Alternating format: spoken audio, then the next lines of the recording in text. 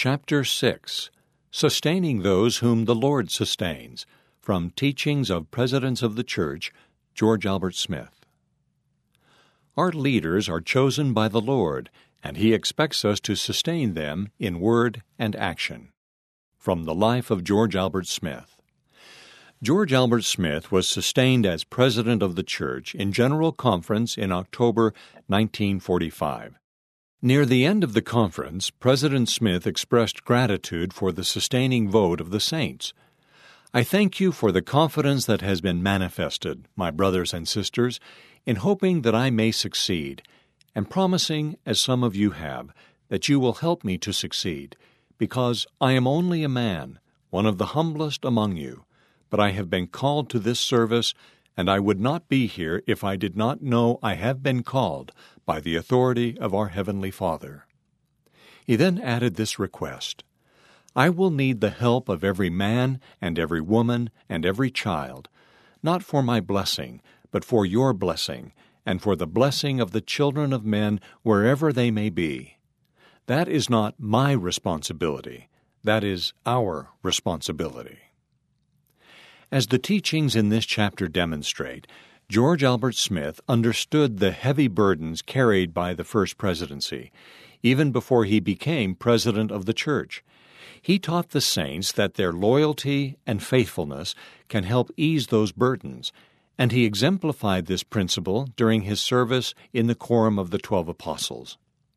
In 1946, while conducting a session of General Conference, President Smith introduced the sustaining of church officers by explaining that it is more than just a passive act.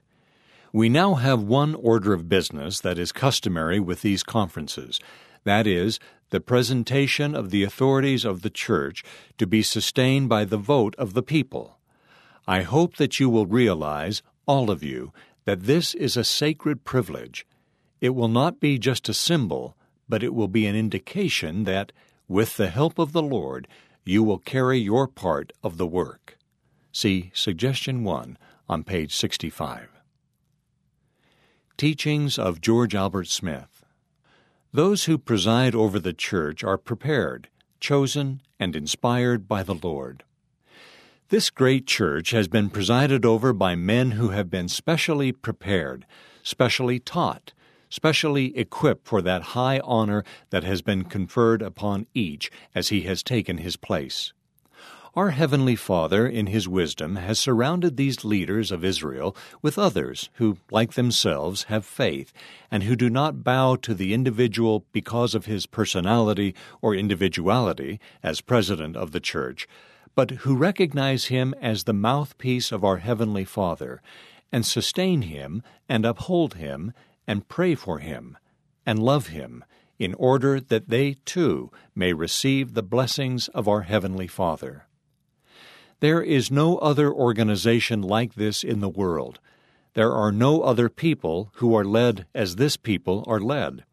It is truly said that those who preside are just men. It is through them that our Heavenly Father will perform His work. It is through them that the gospel must be taught. The man who presides over us today is not presiding because of his own native ability. He is not presiding because he is the son of some great potentate, but he is in the position he occupies because our Father in heaven knows the integrity of his soul. Realizing the determination he would have to carry this message to all the nations of the earth, He prepared him for the high calling that has been conferred upon him. He presides as a representative of our Heavenly Father. I have been thinking today of the humble but great men who have led this church from its organization. I have been well acquainted with many of the presidents of the church, and believe that they were all men of God. It is inconceivable that our Heavenly Father would choose any other kind to preside over His church. What happened when Joseph Smith died? The saints didn't hold a conclave, choose a chairman, and pick a new leader. The leader had already been chosen by the Lord. He was the senior member of the Quorum of the 12, Brigham Young. The church as a body, in all its sessions, sustained him as president. When he died, his counselors did not say they were the president, but the quorum of the 12 presided for a long time, and then their senior member was sustained as president of the church. Perfect order prevailed. I have traced some of these things in order that there may be no mistake.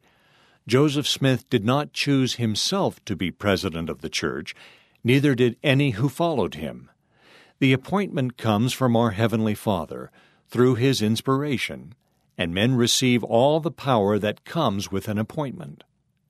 How grateful we ought to be to know that this work is not the work of man, but it is the work of the Lord, that this church, that bears the name of Jesus Christ, is directed by Him, and He will permit no man or group of men to destroy it.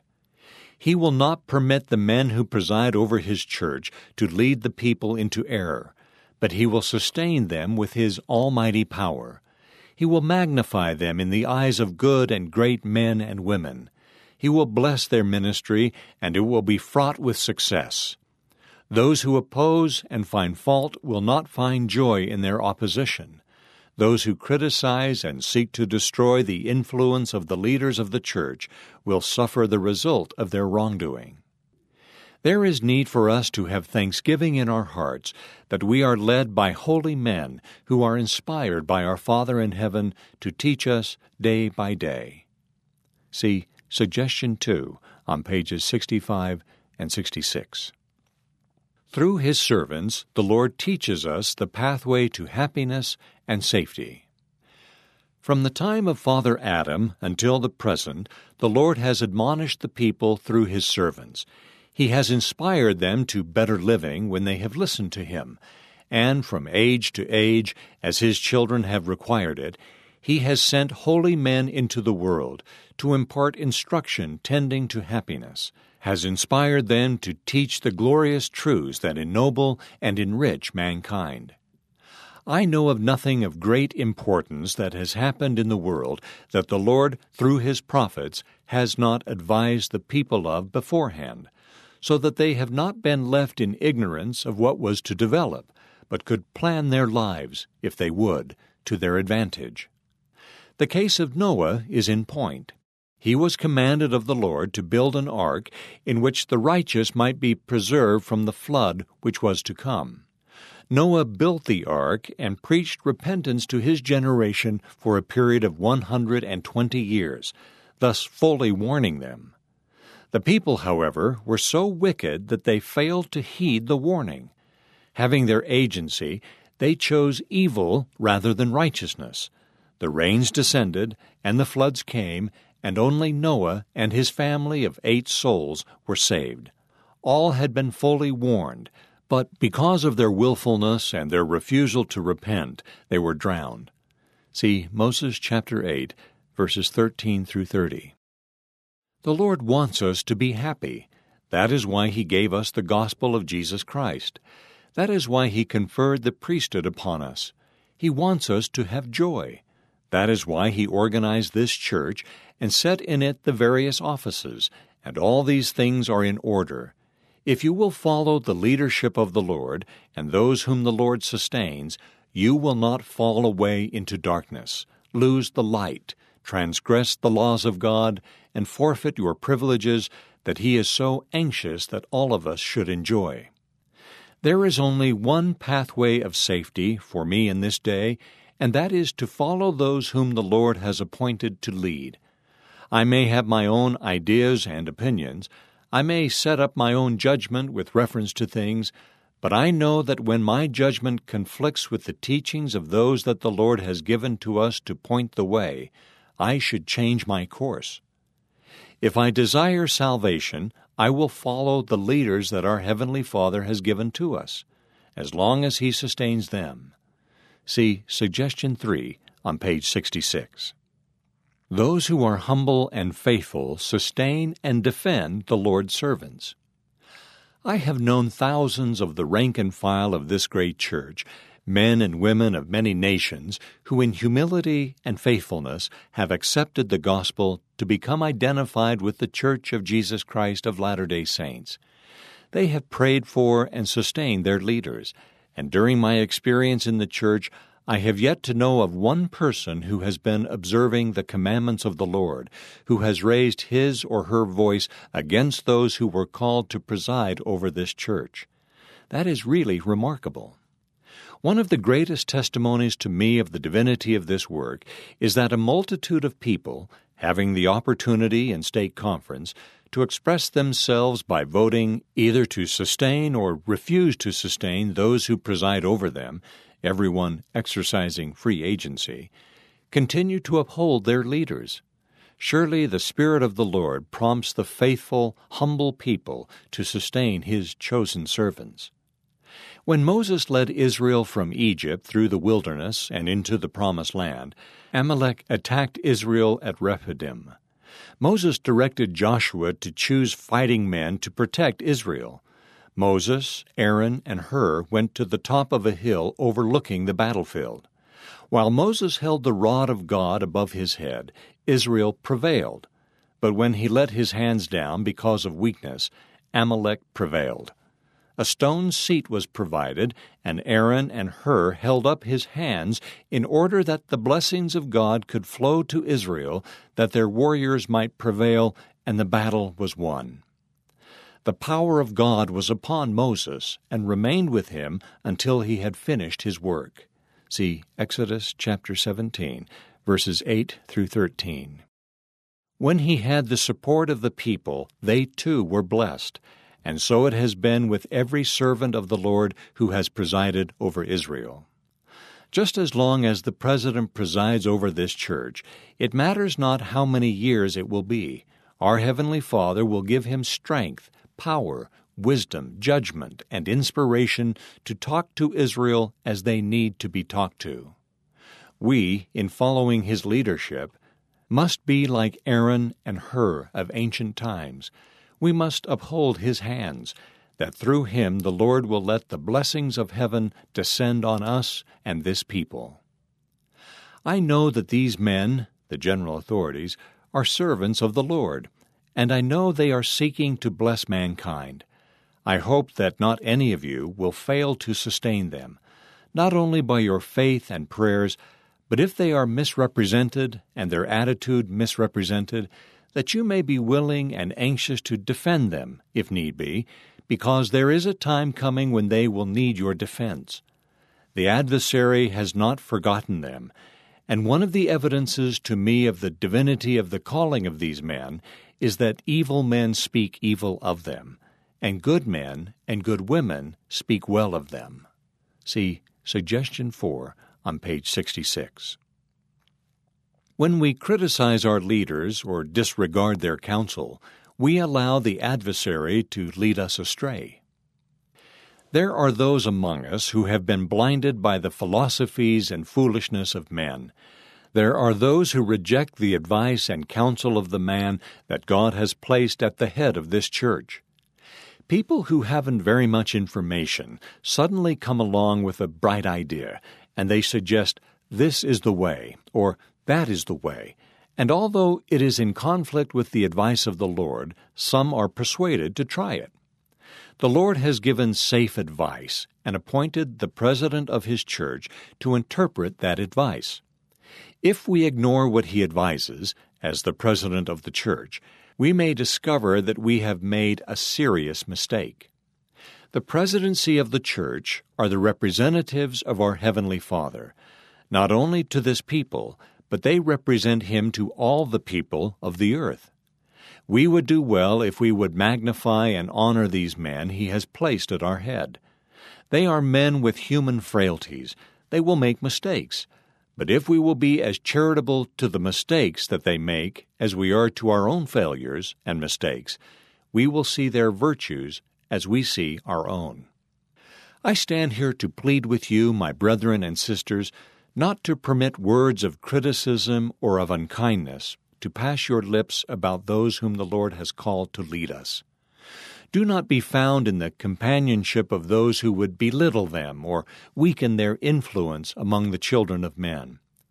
If you do, I can say to you that you will find yourselves in the power of the adversary. you will be influenced by him to go as far as possible from the pathway of truth. And if you do not repent, you may find when it is too late that you have lost the pearl of great price. Because of your selfishness and your blindness, you will have been led away, and your loved ones will be sorrowing on the other side of the veil because of your weakness and your folly. See Suggestion 5 on page 66. The adversary is not asleep. He is deceiving many and leading them to sin. There are some who are teaching false doctrine, and some who are seeking to persuade men and women to violate the commandments of our Heavenly Father. If the members of this church who find fault with the leaders of the church and criticize those who are giving their very lives to bless and benefit us would only pause long enough to ask prayerfully, which of these teachers is it safe to follow? They would have no difficulty in finding their right course and would sustain those whom the Lord sustains. When we sustain our leaders, we commit to follow their counsel and magnify our own callings. It must be a source of strength to the president of this church to look into the faces of thousands of honest men and women and observe them raise their hand in covenant with our Father in heaven, and sustain him in the office to which he has been called as president of this great church. The obligation that we make when we raise our hands under such circumstances is a most sacred one.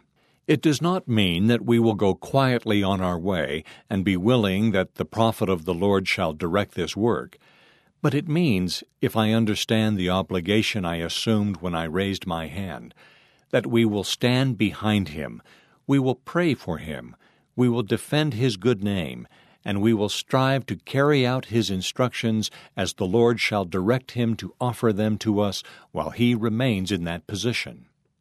When I think of the burdens that are carried by the president of this church and his counselors, and realize the responsibilities that are placed upon their shoulders, with all my heart I desire to help them, that I may not be an encumbrance, but that in the position to which I have been called, with you, my brethren and my sisters, we may each take our place and carry our portion of the load and magnify our calling to the honor and glory of God. See Suggestion 4 on page 66. God grant that we who have been so bountifully blessed may hold up the hands of the servant of the Lord who presides over us, that we may help him not only by our faith and prayers, but by loving kindness as opportunity offers, that we may march under the banner that he shall hold aloft as God continues to sustain him as president of the church, as the prophet of the Lord in these latter days. Let us sustain these men whom God has raised up to preside over us. Let us bless them, not only by our lips, but by assisting in every possible way to carry this burden that rests so heavily upon their shoulders. Pray for and bless them and help them. Suggestions for study and teaching. Consider these ideas as you study the chapter or as you prepare to teach. For additional help, see Roman numeral pages 5 through 7. 1. Read the last paragraph of From the Life of George Albert Smith, pages 57 and 58. What is your part of the work? As you study this chapter, consider ways you can show by your words and actions that you sustain the leaders of the church. 2. Review the first section of Teachings, pages 58 and 59, particularly the second and fourth paragraphs. How is the Lord's way of choosing leaders different from the world's way? What experiences have you had that strengthened your faith that our leaders are chosen by the Lord? 3. Study the section that begins on page 59 and read Doctrine and Covenants, section 21, verses 4 through 7.